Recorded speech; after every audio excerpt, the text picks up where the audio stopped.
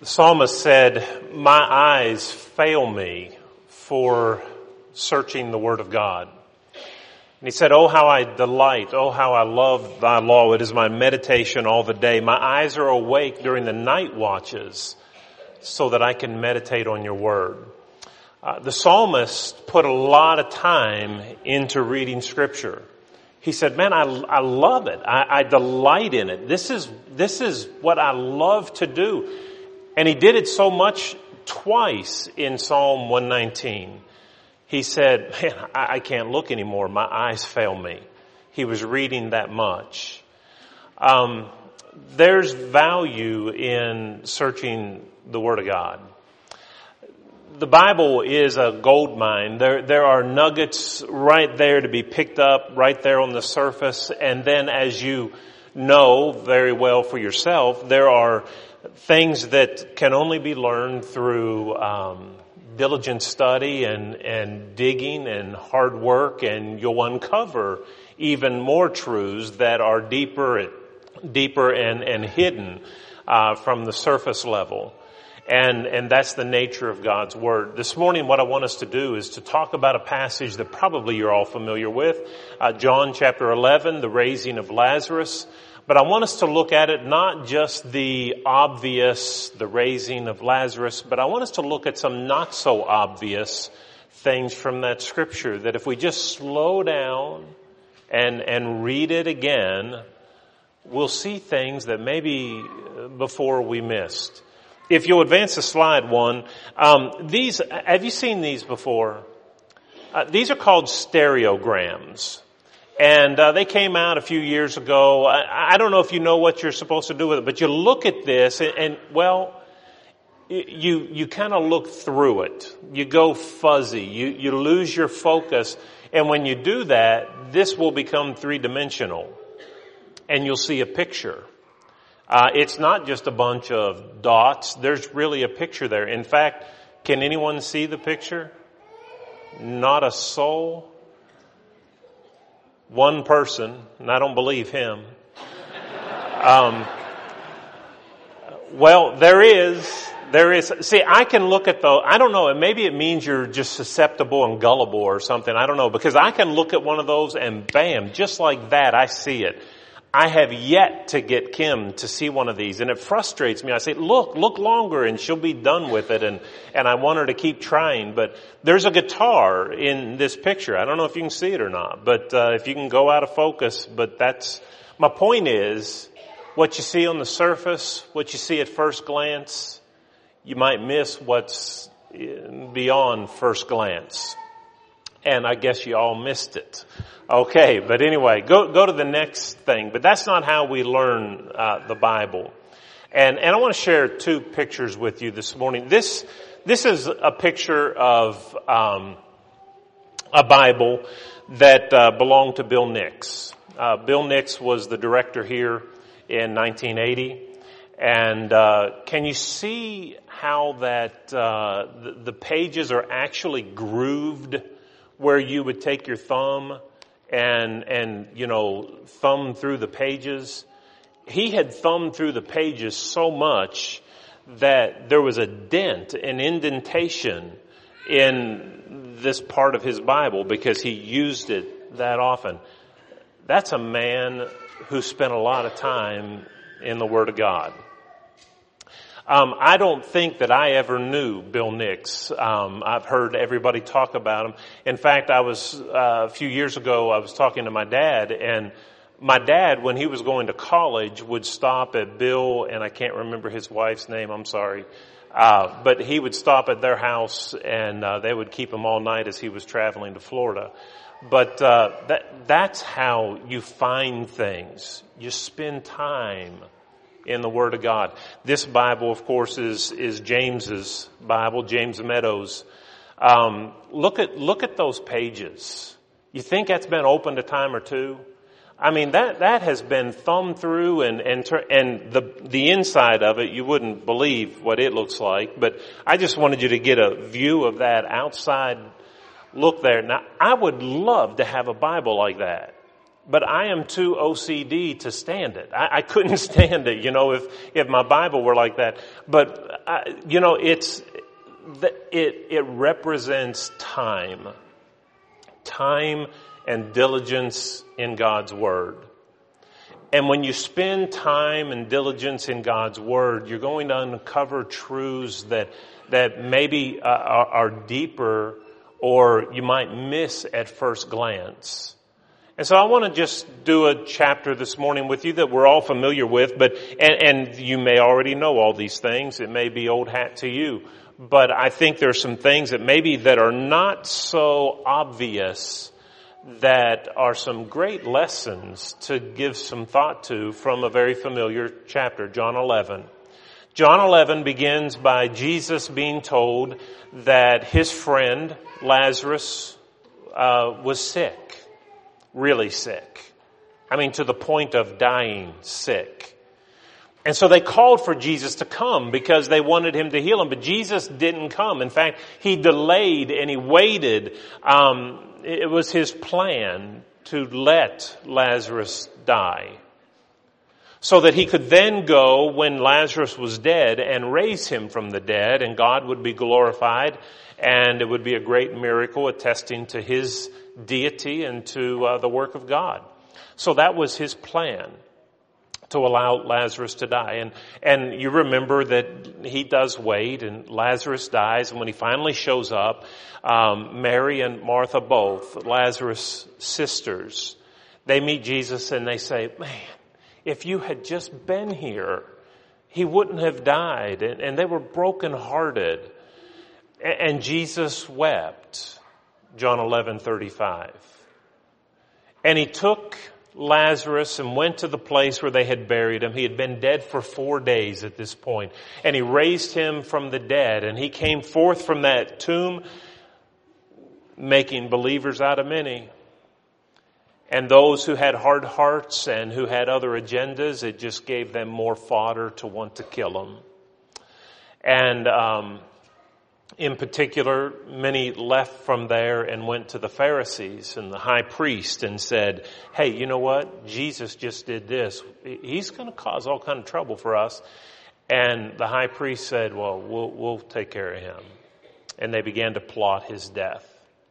But that's the story. That's the obvious. We know how that story goes. But let's look at a few things from this chapter that if we would just slow down and read it again, if we would meditate on the Word of God and mull it over in our mind and not just hurry through, there are other truths that I think are important to take note of. The first one comes from John 11 and verse 16.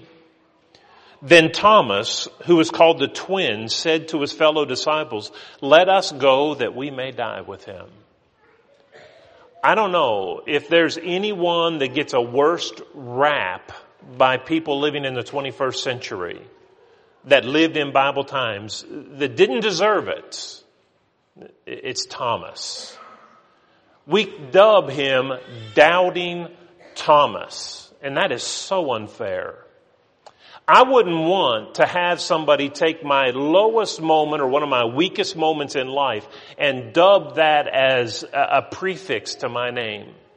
And that's what basically we have done to Thomas. And it's not very Christ-like, is it, to think about it? Doubting Thomas. Well, let's consider something about Thomas. I see Thomas mentioned in this context, John 11. And you know what? When Jesus said, all right, let's go back to Judea, let's go back to Bethany, and let's go down there. And you know the other apostles didn't want to? They tried to talk him out of it. No. We can't go down there. If we go down there, don't you remember the last time we were there? They wanted to kill you. I don't think this is a good idea, Jesus. Let's not. And it's Thomas that speaks up and says, guys, let's go. Let's go with him, and if we die, we die. You know, Peter once said that very thing, and we praise him. Oh, what courage Peter had.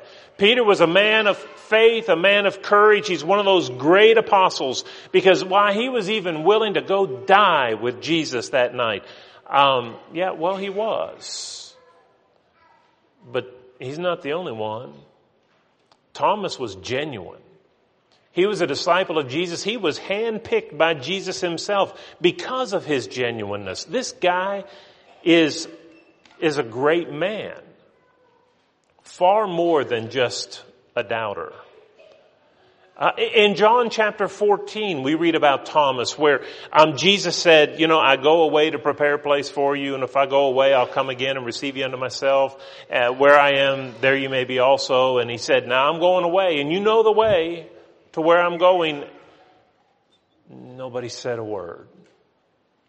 Finally, Thomas says, well, Jesus, I don't know what you're talking about. I don't know where you're going. I don't know the way. You're going to have to explain yourself to me. That takes courage to say, I don't know what you're talking about. Will you explain it? Have you ever been in a situation where somebody's talking about something and you're sitting there going, wow, this is so far over my head. I don't even know what's going on here. And am I the only dumb one here? Are other people getting it and I'm the only one? And we would never raise our hand and say, could you explain to me? Because we would look dumb to other people. And so we just sit quiet and play like we know what's going on, and then we just leave ignorant about what the person was talking about. Thomas had enough about him to say, I don't care what people think about me. I don't know what you're talking about, Jesus, and I want to know. So will you tell me? I didn't see anybody else raising their hand asking that question in that context. Thomas is a good man. But yeah, there is that time when we read about Thomas doubting. John chapter 20, he says, unless I see and put my finger in the wounds in his hands, and unless I can put my hand in his side, I'm not going to believe this story. Yes, he doubted, but no more so than any of the other apostles. Are you aware that when Jesus rose from the dead, he gathered together with the apostles, and in Mark chapter 16, he said to the 11, he upbraided them for their unbelief, because none of them believed the testimony of the women who came and said, Jesus is risen. They didn't believe it on their word. They had to go see it for themselves. They all were unbelievers. And if you look at what John said or what Thomas says, if I can put my fingers in the wounds, if I can put my hand in his side, then I'll believe. Do you realize what Jesus just did for the other apostles just a few verses earlier? In John 20, Thomas was absent the first time that Jesus came. And you know what Jesus did to convince them that he had risen? He said, hey fellas, looky here. He showed him his wounds in his hands. He showed him the wound in his side. John 20 and verse 20. Thomas was absent. He didn't get to see it. So basically all Thomas did was ask what the other guys got to do too. I just think we've really missed the character and the genuineness of Thomas. He struggled just like all the rest. But I see a man of faith. I see a man who is willing to go to an area where Jesus could very well lose his life and eventually would lose his life.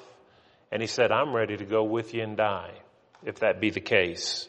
Don't miss that as you read this chapter. There's another thing that I think sometimes we miss, and it comes from verse 33. Look at what it says there. Therefore, when Jesus saw her weeping and the Jews who came with her weeping, he groaned in the spirit and was troubled. I've done funerals where I have heard men and women just groan out of sorrow. I mean, they're just overwhelmed with grief, and they literally groan in their grief. And that's what we may picture Jesus doing here, but that's really not what that word means. If you do a word study on the word groan, do you know it's a word that means not to be sad, but to be angry. It literally means to snort with anger. Have you ever seen a bull paw the ground? You know, he gets up and he has that head and he's snorting and making all kind of noise and mad, and he's pawing the ground ready to charge. That's the Greek word that's used there. When it says that Jesus groaned, he was angry. I'm glad to know that. Because death is hurtful. Death is painful.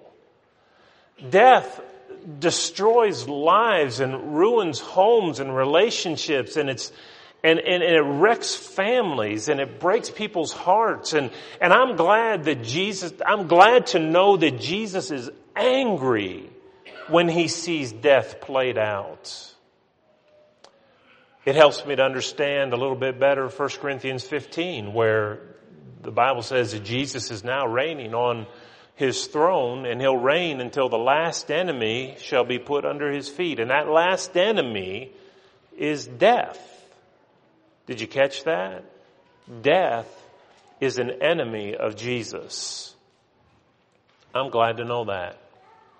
I don't want, and I'm thankful that the God that we serve isn't aloof, and that he doesn't care, and he's not compassionate when we deal with death. I'm glad to know he's not like, hey, it's just a part of living. Get over it, go through it, and it'll be better in a little bit. He's more than that. When Jesus saw the pain that the family was going through and the loved ones of Lazarus, it made him angry. You can learn a lot about a man by the things in which he takes delight and by the things that anger him. Look at the life of Jesus and look at the things that gave him joy and look at the things that made him mad, and emulate it, because Jesus was perfect. Jesus was angry at death. Death is his enemy. That was never God's ideal will. It was brought upon, and I'll tell you, if I can go through death and all the pain of death and the shock and the confusion of it, so many people lash out at God during that time. They're so mad at God for letting this or that happen. It would help us, would it not, to know that he's not the one to blame, that death is his enemy too, and that he is angry with death just as much as you are. I think that would help me to focus where my true anger should reside and the object of my anger, and that's the one who caused death in the first place, Satan, not God. Don't miss that in John 11, verse 33. Let me give you another passage from John chapter 11 and verse 39. Jesus said, "Take away the stone." Martha, the sister of him who was dead, said to him, "Lord, by this time there's a stench, for he has been dead for 4 days." I have found this interesting. I heard a man a number of years ago, an older man, preach, and he brought this point out to me, and I'd never thought of it before on my own, but Jesus is about to bring life back to a dead body. He's about to raise a man who's been dead not 5 minutes, 4 days. His own sister says, don't open the tomb, his body, there's a stench. He's dead. Jesus has the power to speak to Lazarus and say, "Lazarus, come forth." And this man who had been dead would obey that command and come forth. What power! Unbelievable. We've never seen anything like that. And how, if I could go back and have that time machine, man, I would zip back there and watch some of this stuff that Jesus did. Incredible, the power of God. But why would a God who has the power to speak and give life to this dead man, why would he tell somebody else to roll away a stone? I mean, why didn't he just go, zzz, and roll it, just make he could just do something like that, or just do that and the stone crumble in little pieces, This is the God of the universe. He's made everything. He can roll a stone away if he can raise the dead. Why tell someone else to roll away the stone? Might it be that God expects cooperation? Might it be that God's not going to do everything for us, but He will do the things we can't do for ourselves? But He does expect us to do what we can do. Isn't that the way it is with salvation? God did what we could not do for ourselves. We couldn't present ourselves holy and blameless, undefiled before God. So He took care of that for us and sent His Son to die for us, to be an atonement, a sacrifice for our sin. But we still have our part to do, don't we? Oh, it's not done in terms of acquiring or deserving or meriting, but we have to place our faith and trust in Jesus. How many times have we prayed to God, asking God, Lord, save my wife, save my husband, save my kids, save my neighbors, do something. And God's answer, I'm sure, is, I will. Now go roll away the stone. I've offered Jesus. I have this plan all laid out. Now roll away the stone. Do something. To pray to God and He presents opportunities in His providence that He sets up and arranges and we just want Him to do it all and won't let Him use us as instruments of His providence. And I'm sure God's sometimes saying, in essence, I want them saved too. But roll away the stone so we can get it done. And will we listen? Will we cooperate? Don't miss this truth from John 11 and verse 39. The Bible says in 1 Corinthians 1 that it's through the foolishness of preaching or the message preached that God chose to save men. And again, in 2 Corinthians chapter 4, he says that we have this gospel in earthen vessels. And man, it's such a treasure, and He's entrusted us with it. We have a job to do. It's not all done by God.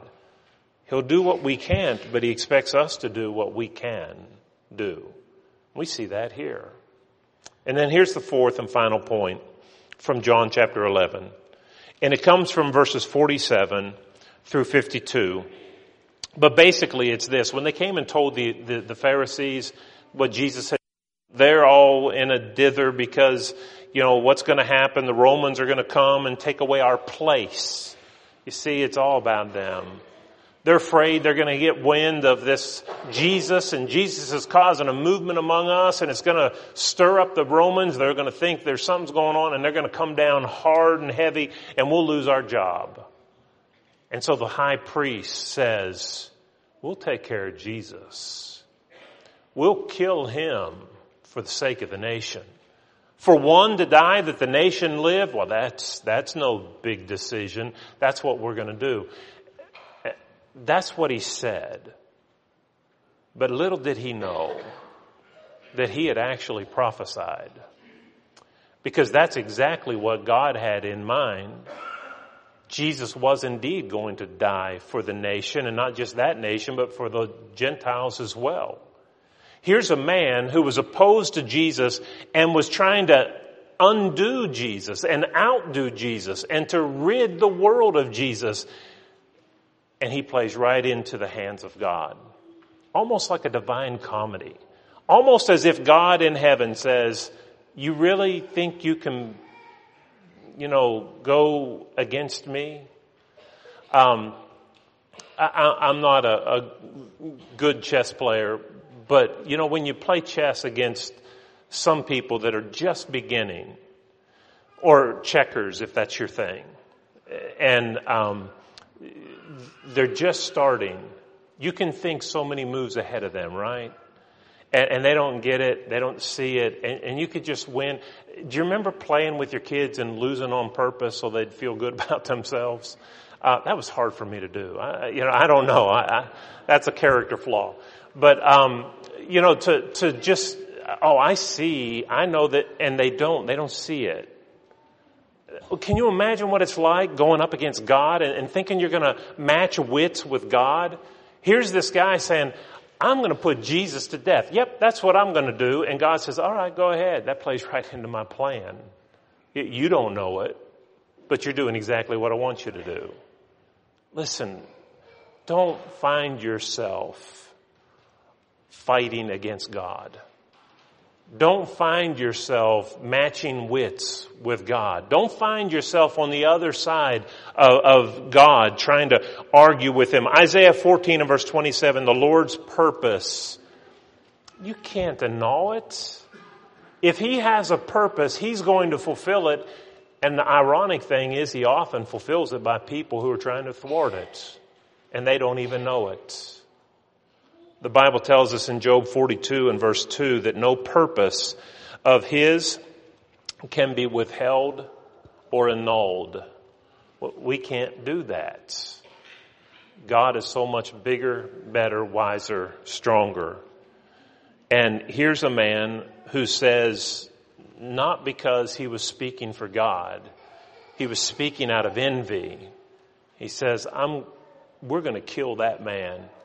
And we're going to get rid of him to save our nation. And God said, right. It's exactly what you're going to do. Oh, you think you're doing it to harm Jesus, but it's part of the plan. You're walking right into checkmate, so to speak. And so don't miss that point when you read John 11. The power and the wisdom of God. His purposes cannot be thwarted. So my point for this morning's lesson is just simply this.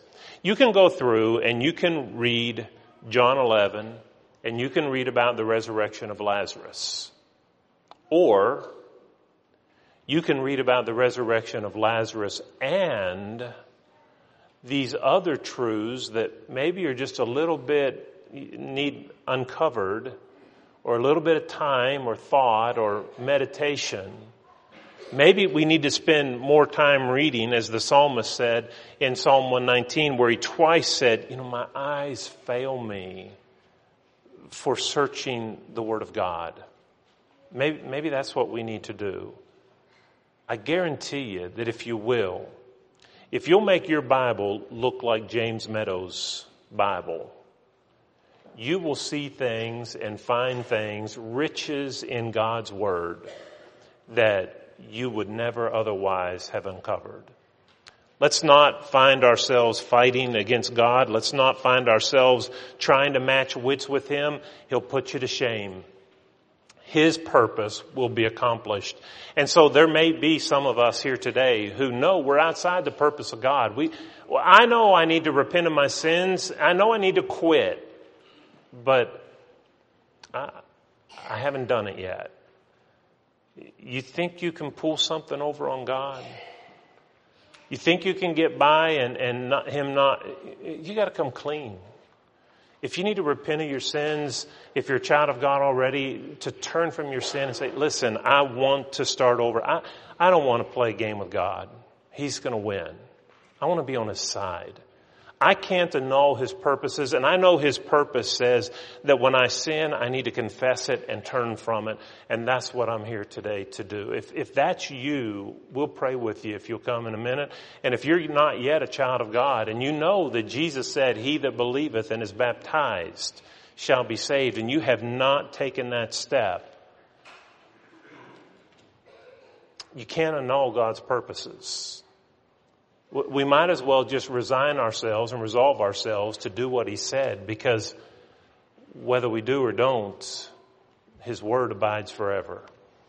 If you're here this morning, you need to be baptized into Christ, or if you need the prayers of your brethren, we'll pray with you, or we'll baptize you if you'll come as we stand together and sing.